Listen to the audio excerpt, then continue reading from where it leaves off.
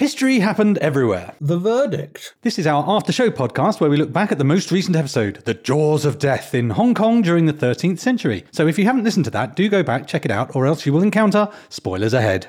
Bite, Mongol, Wheel, Dragon, Song, Gin, Joke. Public lavatories, goldfish, gin martini in a big box, standing navy, ? You could use this at the start.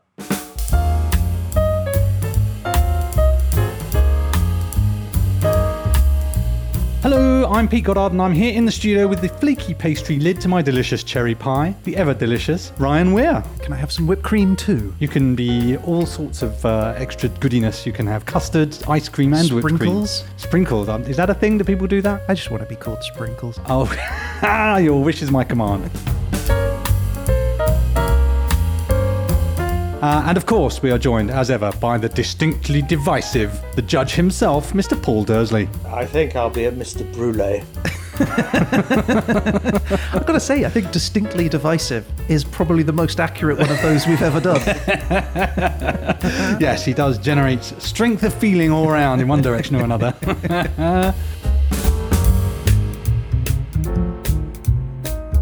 But enough of this nonsense, let us crack on with the game at hand. But I've kind of forgotten what that was. So, Ryan, could you just remind me, what was it we talked about? Yeah, I mean, I can totally do that for you. When do you want me to do it? Well, take about 60 seconds over it and start now.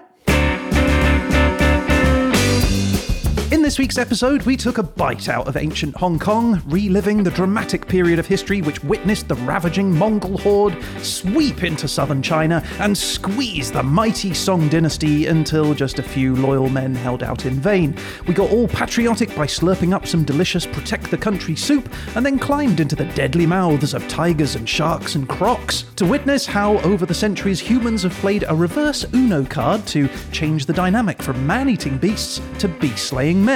We spoke to an expert who not only talks about alligators but speaks to them too, and most importantly, we learned that pink is the cheapest colour, Jowls suck blood from armpits, and Peter wants a fire lance.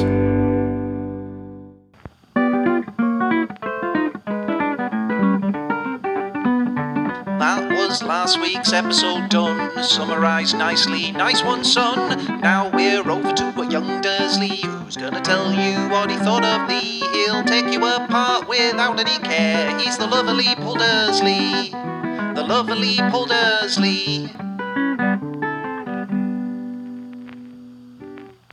Yes, it's all come flooding back to me. I do indeed want a fire lance, and I want to press you more on that matter later. I would observe it was a tricky episode this week. Have you had any Secret Service type people from the Chinese security service following you around since the episode was recorded? I think if we listen in, we can hear some slight clicking on the line. Hong Kong-wise, Paul, is that something you're really familiar with and you had a know-it-all approach to this, or was it all news to you? Most of it, I think, was news. I knew about the sort of the geography and the recent history. I always wanted to go, but after 1997, I sort of lost interest. Well, I think the window is of ease anyway. The window of ease is closing fast. But I did actually have something, Ryan. You mentioned that everything became deroyaled. I did, yeah. With the exception of the Royal Yacht Club. Yeah. And I looked a little bit into that more. They put an E at the end. Like a chicken royale. Yeah. No. What they did was, in sort of tribute to the one country, two systems approach that you mentioned, so a little bit that was democratic in a larger country that wasn't, they kept the royal in the English version of their name, but they don't have it in the Chinese version of their name. That way they'll never know. Until one of them learns English, they're going to get away with it. But that's how that happened. Oh, that's amazing. How about that? That's not unique, actually. There are a lot of things in Ireland, especially in Dublin, that are still royal, like the Royal Irish Show and the Royal Irish College of Surgeons. They sort of just never dropped them. It's sort of very odd. I don't know. Perhaps there were lots of Protestant surgeons. I wonder if, given the 50-year contract that China agreed, maybe the Royal Yacht Club will finally drop the Royal after the next, 40-odd years or whatever. Note to self, in episode 472, we will revisit the question of whether they're still the Royal Yacht Club. Maybe I'll just join and then I'll let you know. That'd be great. So, 1997, that's... Watch out. Math attack. 25... Numbers at work. So that is, 25 years, so they're halfway through. It's like a beautiful mind. You can imagine his face with all the symbols hovering around. And they've reneged after halfway. Doesn't bode well for them, does it? But still, good luck, Hong Kong, with everything. But this is not what we're about. We're about the 13th century. Indeed. And I particularly, as you know, was entranced by the fire lance, and I'd like to know more. The fire lance. Yeah, I could tell you about the fire lance. I mean, in your mind, what do you think a fire lance is? It's a gun, isn't it? Well, very close. That's not what I had in my head. What did you have in your mind? So in my head, and this is obviously mad, is like a guy on a charger with a regular lance. Right. But the tip of that lance stuffed with gunpowder. So he rides up, whacks you with the lance, and it explodes in your face at the same time. Okay. So it began life as a pole with essentially a firework strapped at the end of it, as you're describing. And it was used in sort of melee fighting. The guys with these poles would run in and just set them off, and it'd be like a flashbang, and everyone would be like, "Whoa, what's going on?" And it might give you the advantage to do some stabbing or whatever. But as gunpowder improved, the explosive discharge increased as well, and they started to add things like porcelain shards in it and small little bits of iron and things. Yeah, so as it explodes, those things start firing. Grenade on across. a stick at that point, isn't it? Yeah, and it became a kind of like a flamethrower meets shotgun is how it's described. But it only has a short range. So you're kind of right, but you can be about 3 meters, about 10 feet away from the person when it explodes, and they could still be, damaged by that. It feels like one of those weapons that is feared by the enemy and the user alike. Well, I guess it's at the end of a pole, so you've got and it's pointed away from you. But you only get one shot at it. There were some later that had 2 shots, but on the whole, once you've lit it and it goes off, then you're just a man with a pole. And that's it. By the late 13th century, the barrels had transitioned to metal. Jin Dynasty used paper ones, which allowed them to quickly re-upload.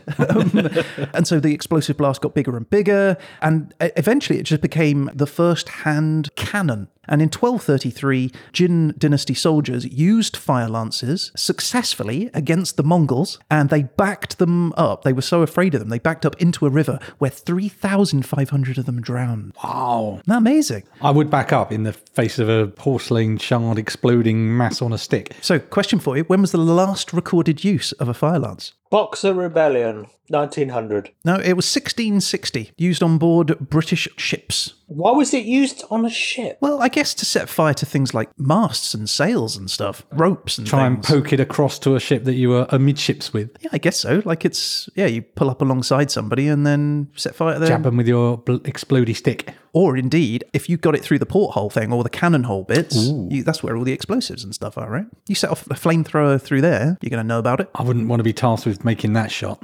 But why don't you just use a cannon? They also had cannons, I would imagine. Well, exactly. So why use older technology when you've got cannons? And this is why you should have been an admiral. And we are just lowly seamen. You're expecting me to come back with something about seamen, aren't you? I was, yeah. I know. So, question for you, Pete. Having heard what you've just heard, are you still interested in a fire lance? Absolutely, more than ever, if anything. There's some used ones on eBay. I'm sure you could pick one up there. Isn't that just a charred stick? It is, yeah.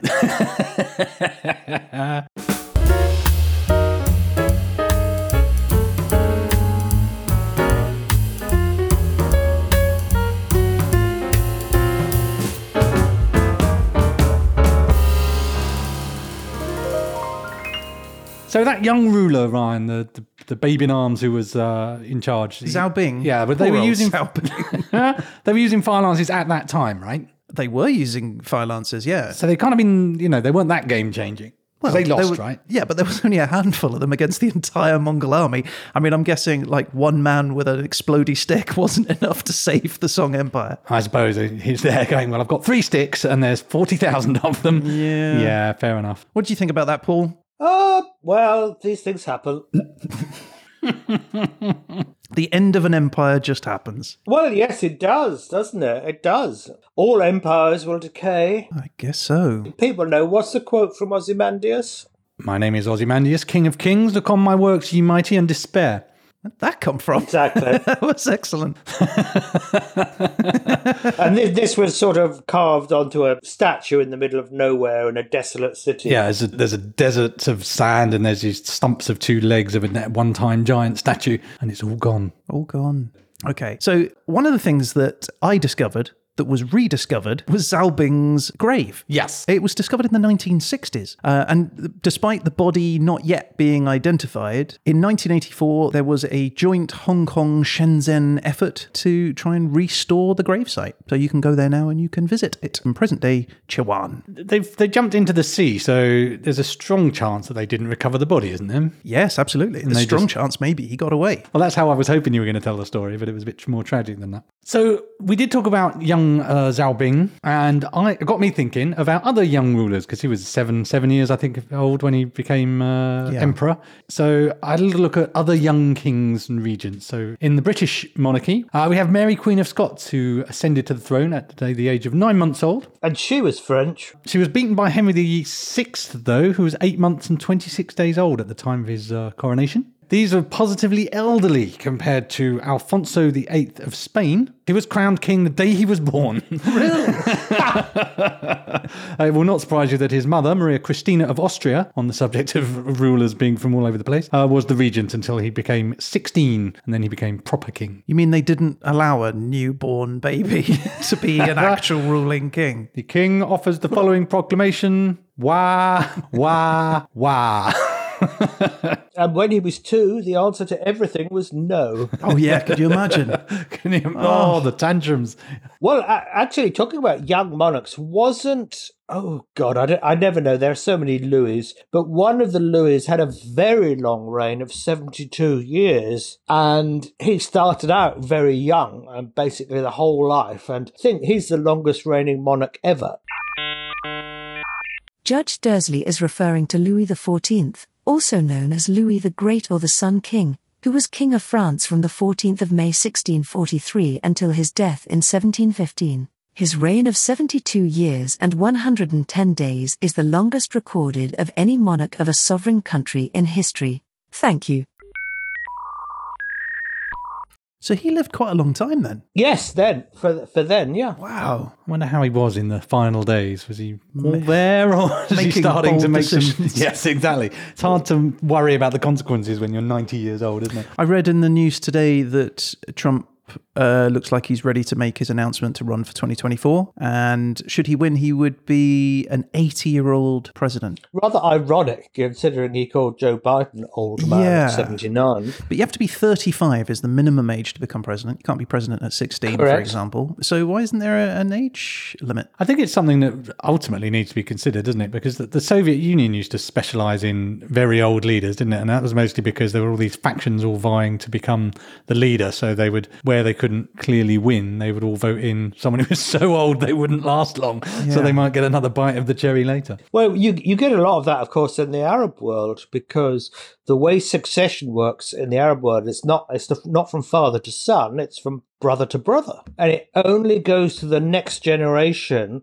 when the first generation is exhausted. And I think they're right at the end of the very first generation. That's incredible, isn't it? And so the next one, after when Saudi Arabia was founded in the 1920s, so it's all been brothers and brothers and brothers. And of course, they have huge families, so there are lots of brothers. And that sort of first generation is dying out. And they're just about coming into the second generation, who's sort of, I think is about 35, 40. It just feels like you need somebody who's like in touch with decisions that need to be made. Somebody who, knows how to open a PDF, for example, might be useful. Someone who grew up without the internet no longer feels like they would necessarily be ideal for running a modern nation.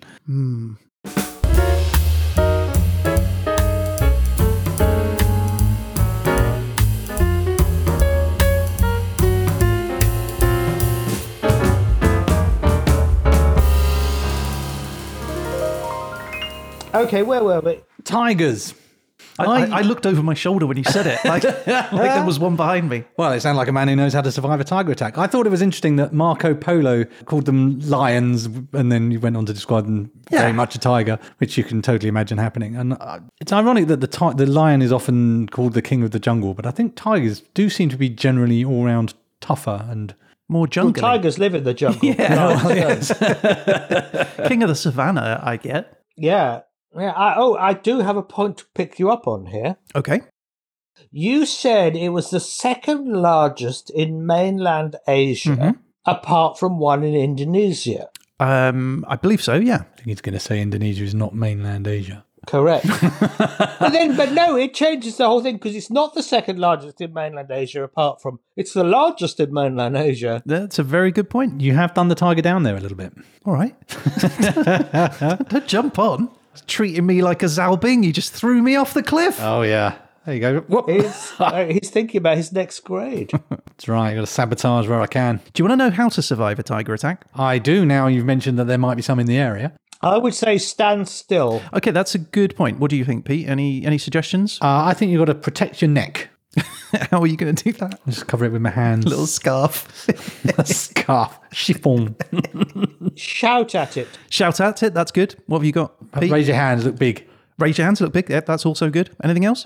Throw something at it. No. Don't throw something at it.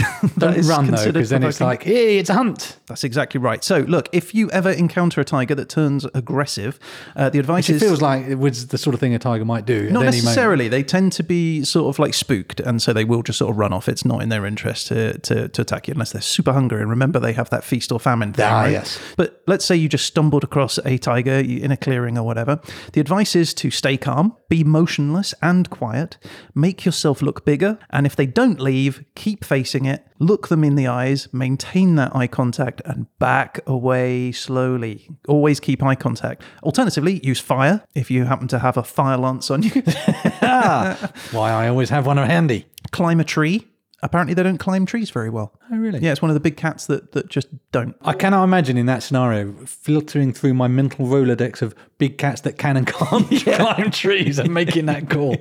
Yes, exactly. Leopards. Leopards, lions. Leopards famously climb trees. They sort of lounge in trees, do leopards? Don't they also drag their food up into the tree as well? Yes, exactly. So, yeah, don't if it's a leopard, do if it's a tiger. There you go. Easy to remember. Okay, so if it's spots, up tree not. If it's stripe, Go on. back away, Mike. Yeah, if you can remember that. Good on you. Roaring at it is another good way. One guy in India had a tiger approach him, came up really close, up to about a meter away. And it just roared at him. So he roared at it back. And they roared at each other for an hour. Until villagers were like, what is going on over there? And they came to the rescue and it left. That's interesting because I gave my answer the way that I did because I have been in a situation where I was facing a lion in the wild. Wait, what? In Chiswick? No, this was in South Africa. So what happened? Well, it was a game drive, and because we saw a lion, and we got out of the truck and walked up to the lion. Just to be clear for listeners, a game drive isn't where you're shooting the animals, correct? Correct. Drive being driving a Land Rover, and then you look at the animals, and if you find something interesting, you get out. And this was a big male who just made a kill, and he had the animal, sort of a deer type thing, in front of him, and because it wasn't male because he had a big mane. And so before we got out, which I wasn't sure about, but I did, that, the tracker said, this is what we're going to do. We're going to steal that antelope. Yeah, you grab the legs, run.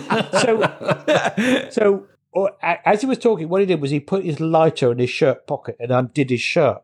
This would be for later. So he was saying, okay, this is the situation. What we're going to do is we're going to walk up to it very slowly.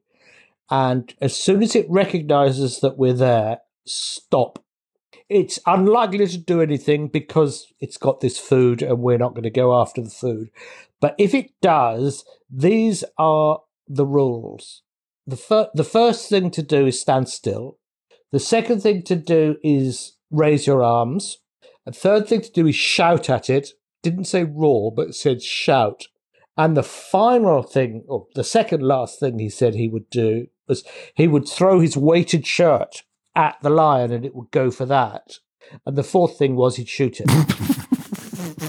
I mean, as plan Bs go, that's a pretty solid one. Plan D, yes. Peter, question for you. Should it have turned to the point where Paul had got his arms raised in the air and the lion was now had its attention on him and he was going to start shouting things at it, what would Paul shout? Bloody hell! You're not eating me today. And then he'd shove the game warden in front of him. Run for the hills.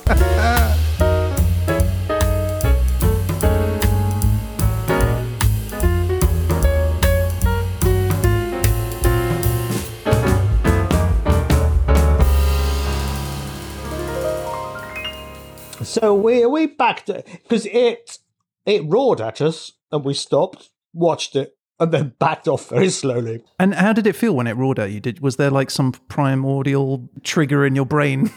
Go, nope. It was as the bowels loosened, not actually, but you felt them go, you know. Yeah.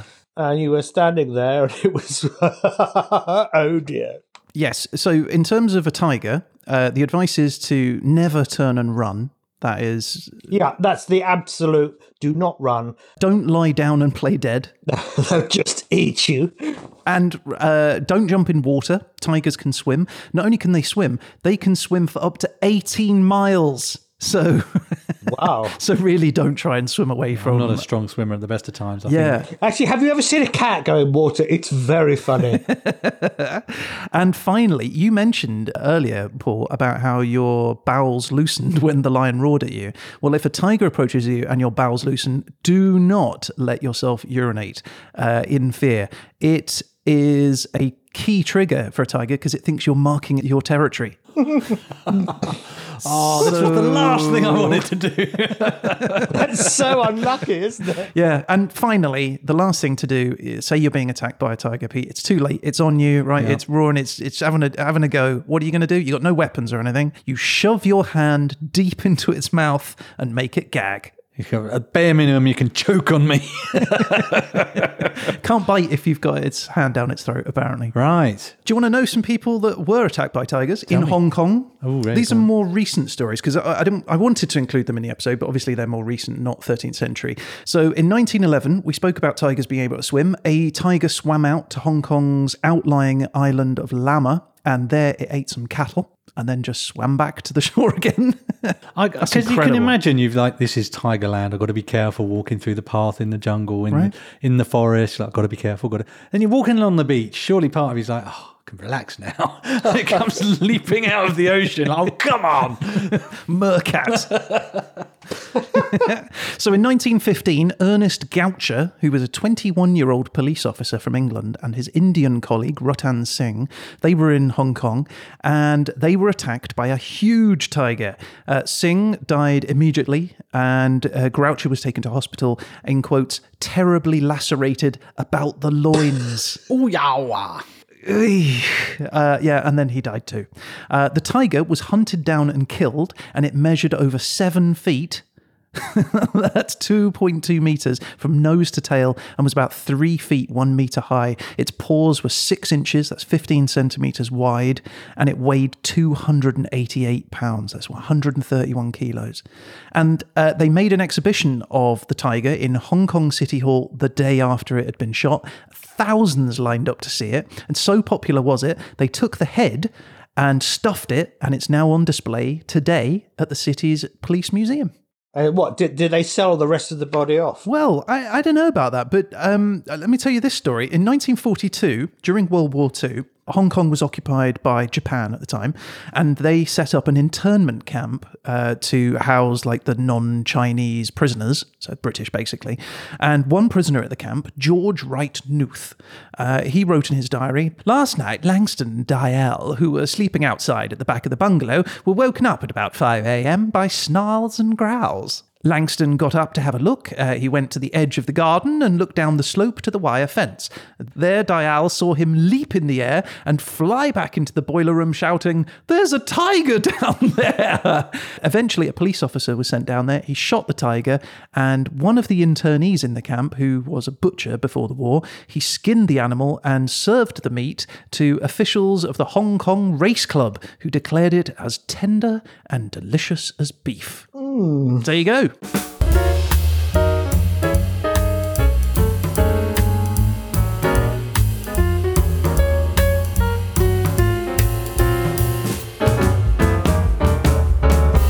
us move on to the actual point of being here, Ryan, which is to get you properly assessed and found whether you're fit for service or otherwise. Surely there's something else we could talk about. Do we have to do? No, we've got to move on, Ryan. We've come to the end of the line. It's time for you to step into the dock. That's you stepping into the dock. Oh, okay. I was wondering what that was. And prepare to face the judge. Judge Dursley, are you ready to give your verdict? Yes, I am. Will the defendant please rise? I have risen. And Your Honour, as usual, we shall start things off with asking about your verdict on the factual content of the episode. It's difficult for me to comment on the factual content as I'm not an expert on that part of the world. That's why I brought an expert in, Your Honour, if you'll forgive my interruption. Yes, you did. You did. I sort of forgot that. He knows his subject really well, doesn't he? He must be sort of the top man in his field for that. Absolutely. So I'll give him an A-, and I think I'm ready to give you a B-. Strong open. Yes. Next up, entertainment value, your verdict, sir. Oh dear. Well, I always thought you were quite good at accents, Ryan, but... I thought that was a compelling Ewan McGregor impersonation. Hello there. Oh, the grade for that C+. Oh, no. I'm beginning to see it now. And, of course, the ever-present, evergreen Dursley factor. Well, I think you've missed a trick on this one. I was really disappointed. I thought you were going to get your friend at Tom's Talking Animals to bring in an alligator. So, as you failed to do that, I shall give you another C+. Ooh, I'll take it. Ryan, before the judge passes his verdict, this is your chance to enter a plea. If you do choose to do so, now is your time. Okay, Your Honour, I recognise I stand here in the jaws of death. I wish for you to do the honourable thing and snatch me from it by giving me an excellent grade. And by me, I really mean Professor Chris Coggins and Celeste, our fan who sent in some wonderful facts which I was able to weave into our episode. Thank you, Celeste. Thank you, Celeste. Before I do that, something just popped into my mind, and Pete, hold half a credit for your gin martini gag. that was sorry, Ryan, but I laughed out loud. It was very funny. You only really get to make a joke like that once, and when am I next going to be chatting about the martini guy? I was expecting, Ryan, from you some more gin and tonic gags and those sort of things, but sorry, let's be serious. Indeed. This is serious business. The defendant stands/cringes before you. Have you reached a verdict? Yes, I have. Can I have your ruling? I'll give you B-. That's a good grade. I don't remember the last time I got a B. You didn't get a B, you got a B-.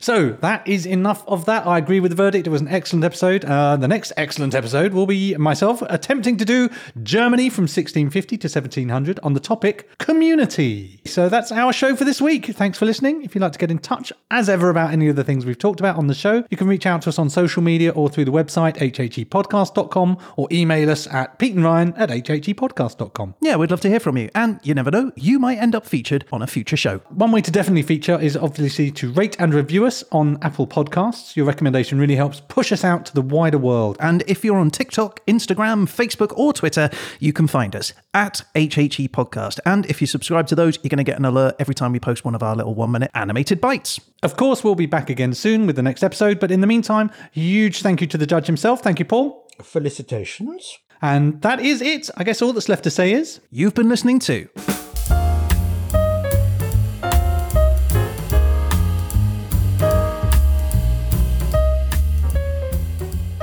I could remember that, I think it was probably in the late 70s, there were public lavatories, I think in London, that used to have goldfish in the clear glass cisterns. What? Really? What, these were like Yeah. public toilets? Yeah, so when the lavatory when it flushed, and this was like a big bank of urinals, so there were lots of them. When it was flushed, sort of it emptied and the fish sort of flapped about on the bottom until it filled up again. No, that's not true. And then 10 minutes later, it just sort of did it again.